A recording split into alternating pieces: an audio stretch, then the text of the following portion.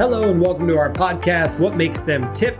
Innovations that changed everything, where we hear from business leaders and entrepreneurs about the moment, insight, or inspiration that made everything possible and ultimately pushed them over the tipping point. I'm Mike Strada, founder and CEO of Argyle, where we inspire business change by introducing data science, formal analytics, and provide implementation from marketing. Moneyball for growth-oriented businesses, we say success is now a science. Stay with us, and at the end of the show, we'll share how you can be the next guest on one of the fastest growing podcasts in the industry. And with that, let's get started.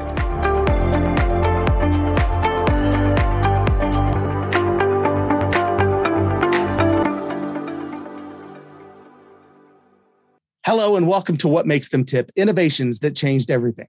I'm Jeff, and once again, I have the privilege of talking to amazing people who are truly innovating in their particular entrepreneurial spaces, and we get to hear their stories. Now, with over 2 decades of experience in IT consulting, development, analysis, and implementation, today's guest was part of the Salesforce MVP inaugural class and is a member of the Salesforce Hall of Fame. Now, around 10 years ago, he took all of that and helped create Red Argyle, where he currently serves as CEO. Here's Garry Polmateer. Welcome to the show. Oh, thanks a lot. Appreciate it. No, we're glad that you took the time to be with us today. Tell me a little bit about Red Argyle. First of all, just kind of a bird's eye view in a nutshell. What do you guys do there? Yeah, we're a Salesforce solutions implementer. So we help companies implement Salesforce.com, particularly in the communications media tech space and the health life sciences space.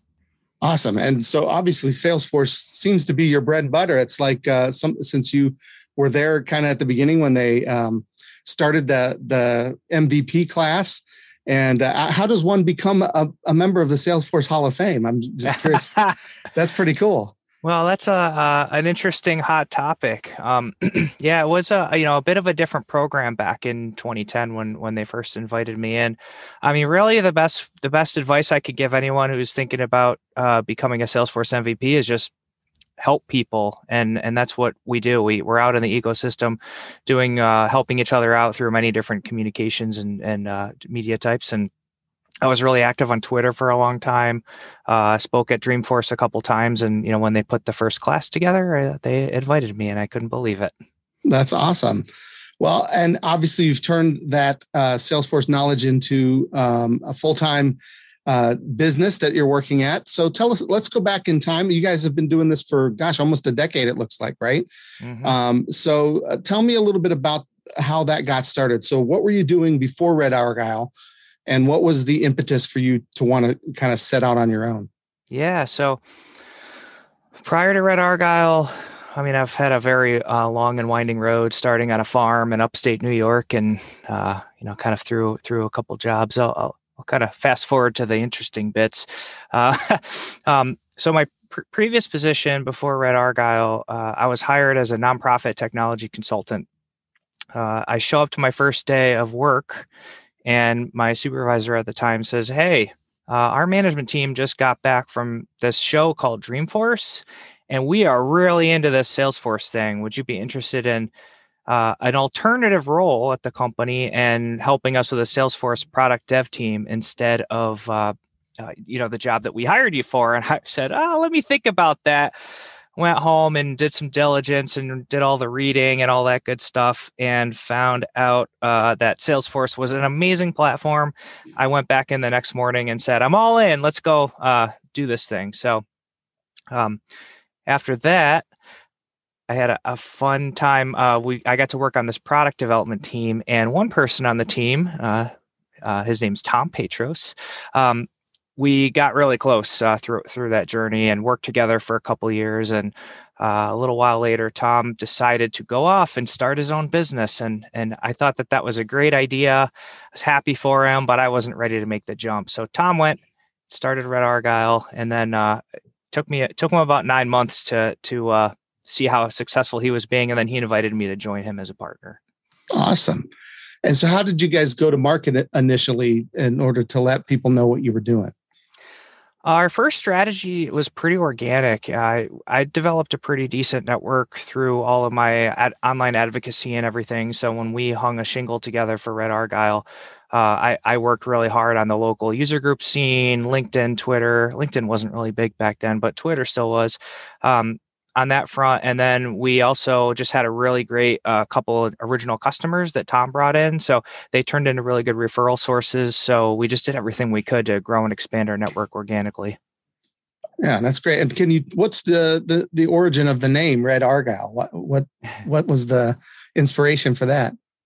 Oh man, that's a fun story. So it's simple and complex at the same time. So the simple part is red is Tom's favorite color. It's also my favorite color. So, it's like we were born to be together, I guess. The Argyle is actually kind of funny. It was when Tom started the business, it was originally going to be an information architecture firm where he was going in and helping colleges and complex institutions like organize all their information. And Argyle is an organized pattern made up of other patterns, which is kind of similar to how information comes together. So that was the original vision. Unfortunately, Salesforce was just too lucrative and we fell headlong into that and never looked back. Yeah. Yeah. Well, tell me a little bit about those early days. It sounds like you had a couple of customers to start with. Were there any, I guess, innovations that you guys kind of put in place to start growing? What was the key to growth? I mean, you've been around for 10 years. It doesn't happen by accident. So what were you guys doing then, I guess, that kind of benefits you today? Yeah, I mean, I'll talk about like the old Red Argyle, and then, I'm excited to talk about the tipping point when we get to that part. But, sure. Originally our focus was really just hang on and do some good work. And so when we started the business, we just loved the technology we got to work with. We were able to do such great work for our customers affordably and quickly that it was really important to us to just focus on doing really good work. Thankfully, we had enough work, even within the first 6 months, to hire our first employee. And then we started hiring at a fairly casual pace, a few hires a year to just augment and supplement our efforts. But, our efforts early were again, just build a good core team, do good work, make our customers happy, take care of our team, and kind of just enjoy the ride, so to speak. And it was enjoyable for us, our team, and we were able to do good for our customers at the same time. So win-win-win. Yeah. Well, then let's talk about like what were some of the tipping points, I guess, that kind of led you towards the path to success. Yeah. So I think one of the tipping points was some pretty serious adversity. So we grew pretty steadily from 2010 through 2016. And it was, just a nice, enjoyable plod through, two co-founders going forward into, having a team of about 6 or 8 on staff. Going into 2017, we saw this cliff, the cash flow cliff, if you will, looking ahead. And, there was no real major external problems. It was more just, we'd grown a lot, but we hadn't really expanded our reach and effort and nuance, particularly in the sales and marketing space. So early that year, we made 2 decisions. The first decision was, if something big doesn't happen in 2017, we've really got to revisit our dreams and goals and look at, are we doing the right thing? The second decision was, up until then, all of us were doing everything. Everyone was a consultant. Everyone was a developer. Everyone was doing sales. And we realized we really had to specialize. So in 2017, I kind of went the sales and marketing route while Tom stayed on the operations and infrastructure and technology route. So he took over delivery. I took over sales. And, we really just kind of, through that split, it let me focus on taking, white gloving every lead that came in while Tom white gloved every project that I'd sold. And going in that way, we started doing a lot better. Through those successes, we started writing much better content for our blogs and really ramped up our public presence because we were getting much better success stories. And then randomly, I'm driving after a fairly ho-hum sales call, and I get a call from I won't name names, but I'll just say a Fortune 100 technology company. which I thought was a total scam, by the way. Mm. And I said, oh, sure, email me, and, it was all this RFP stuff and everything. And lo and behold, I get home and I read this email, and it's legit. Fortune 100 company director was reaching out to find someone to build a Salesforce project for them. So we chased it. And so tell me about that process, and as far as like the RFP and chasing this, I mean, that's a big Fortune 100. That's a big fish. Yeah. So there were a few things along the way that were interesting. So the first one was, even though we've been doing Salesforce for so long and we've already had, I want to say 700 projects under our belt, it was kind of a mental challenge to just think, are we good enough to do work for this kind of company? And we kind of had to get over that self-doubt. The second thing, we had to marshal a lot of resources to get through the process and the RFP process. And we were about halfway through, and I was almost ready to, I found out it was a highly competitive deal, and I was thinking about throwing in the towel. And thank God my wife said, don't give up, just stay the course. You're already halfway there. And, Tom, again, was hugely supportive, and he's like, yeah, let's do this. Let's work late. Let's build demos. Let's build mock-ups. And we ended up just blowing it out of the water. We won the deal because we'd worked so hard during the RFP. We did all the mock-ups and so much extra work. I mean, we had a full proof of concept ready to go at the presentation, which none of our competitors did. So, it was the extra work really paid off, but it was a real leap of faith, kind of like that Indiana Jones scene where he steps out onto the bridge and just hope the rock's there to catch us. And it was. Yeah. I think they call that imposter syndrome, right? When you feel like, I don't know, maybe I'm not meant to do this, maybe this is for someone else. But you guys worked through that, obviously. And I guess, would you say that's given you confidence to go into other ones since then? Yeah, I think, that's a really interesting term, because I feel like everyone has to face it at some point during their career when you have a new challenge. And, the best thing I can say about that is, I think everyone's faking it here and there. But while there was that self-doubt, again, we just looked at our successes, and this project was really no different than work we've already done in the past. And doing it there, I think maybe was a little feather on our cap, like, okay, we can go do this. Let's go get more. And we did. And at this point, we've delivered about 90 projects to that customer. We've also got into a couple of the other big tech companies, which has been a real blast. And that's been really fueled our growth from after 2017 onward. Yeah, it sounds like it would. That's a great story. Tell me a little bit about other ways that you guys, I guess, have innovated to kind of set yourselves apart from other folks who might be doing this. Obviously, you went up against competitors for that business. And you clearly, the hard work you'll put in sets yourself apart. But what else do you guys do as far as innovations with Salesforce that make you different? Yeah, I think there's a few things that I'm really proud of as a partner at Red Argyle, and one of them is our development practice is top notch.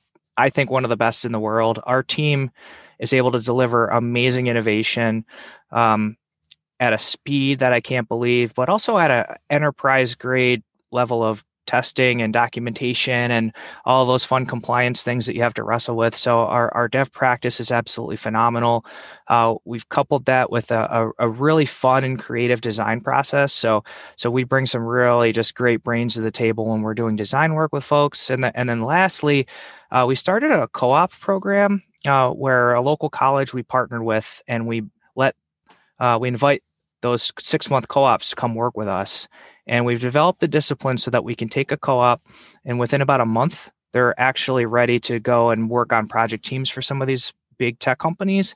That piece has brought such a just acceleration of innovation, great ideas, and the latest and greatest trends right into the heart of our team. And then we kind of couple that with our experience. It's been a really good mix.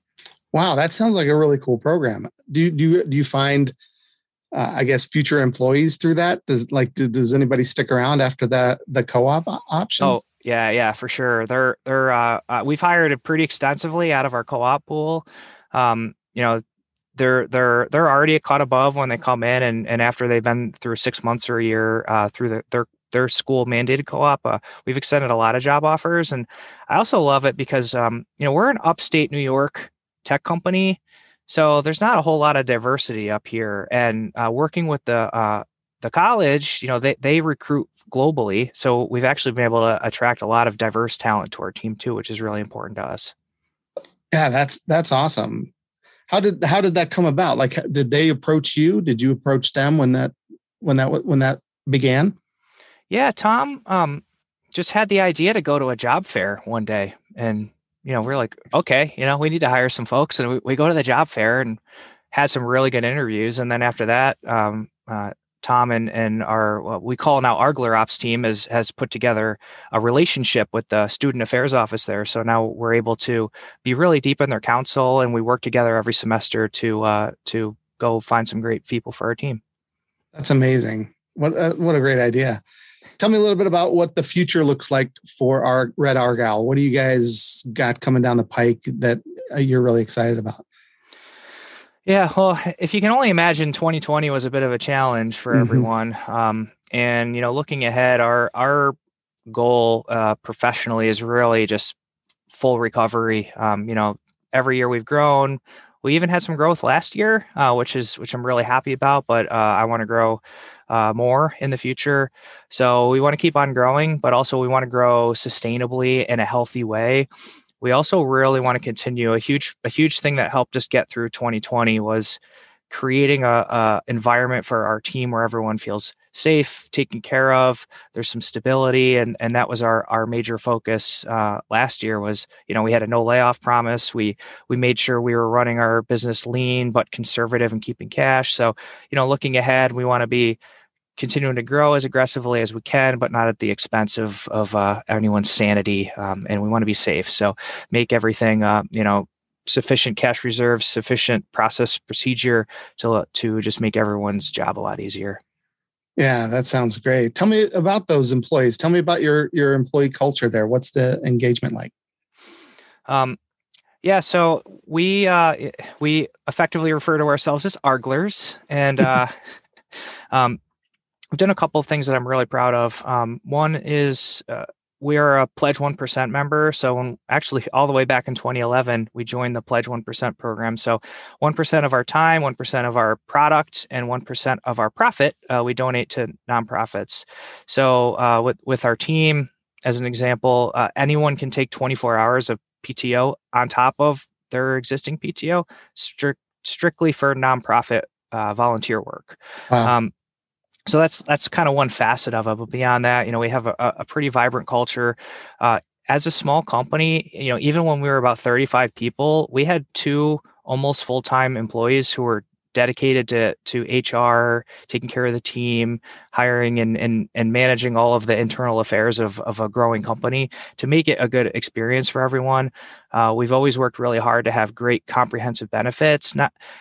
Sure, I want to be a competitive employer, but also I just really want our team to feel taken care of, and everything from the standard suite of PTO and insurances, but also the volunteerism, the internal stuff that we do, weekly lunches, and all the fun stuff. We have Slack. We have burgeoning Slack communities inside of people with shared interests, and we really encourage everyone to share and a little bit about themselves and have fun while we're working. And that was true in 2011 and is true today. Do you think there's one? If you could narrow it down, is there one key ingredient you think that's helped lead you to the kind of growth you guys have experienced over the past 10 years?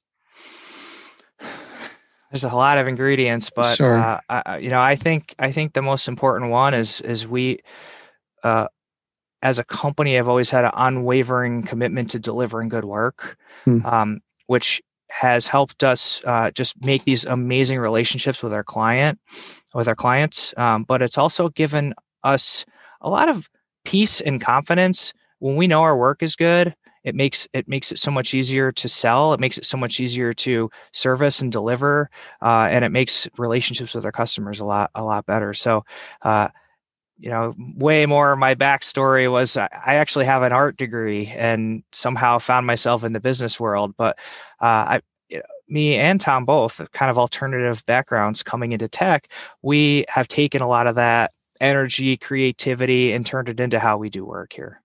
That's great.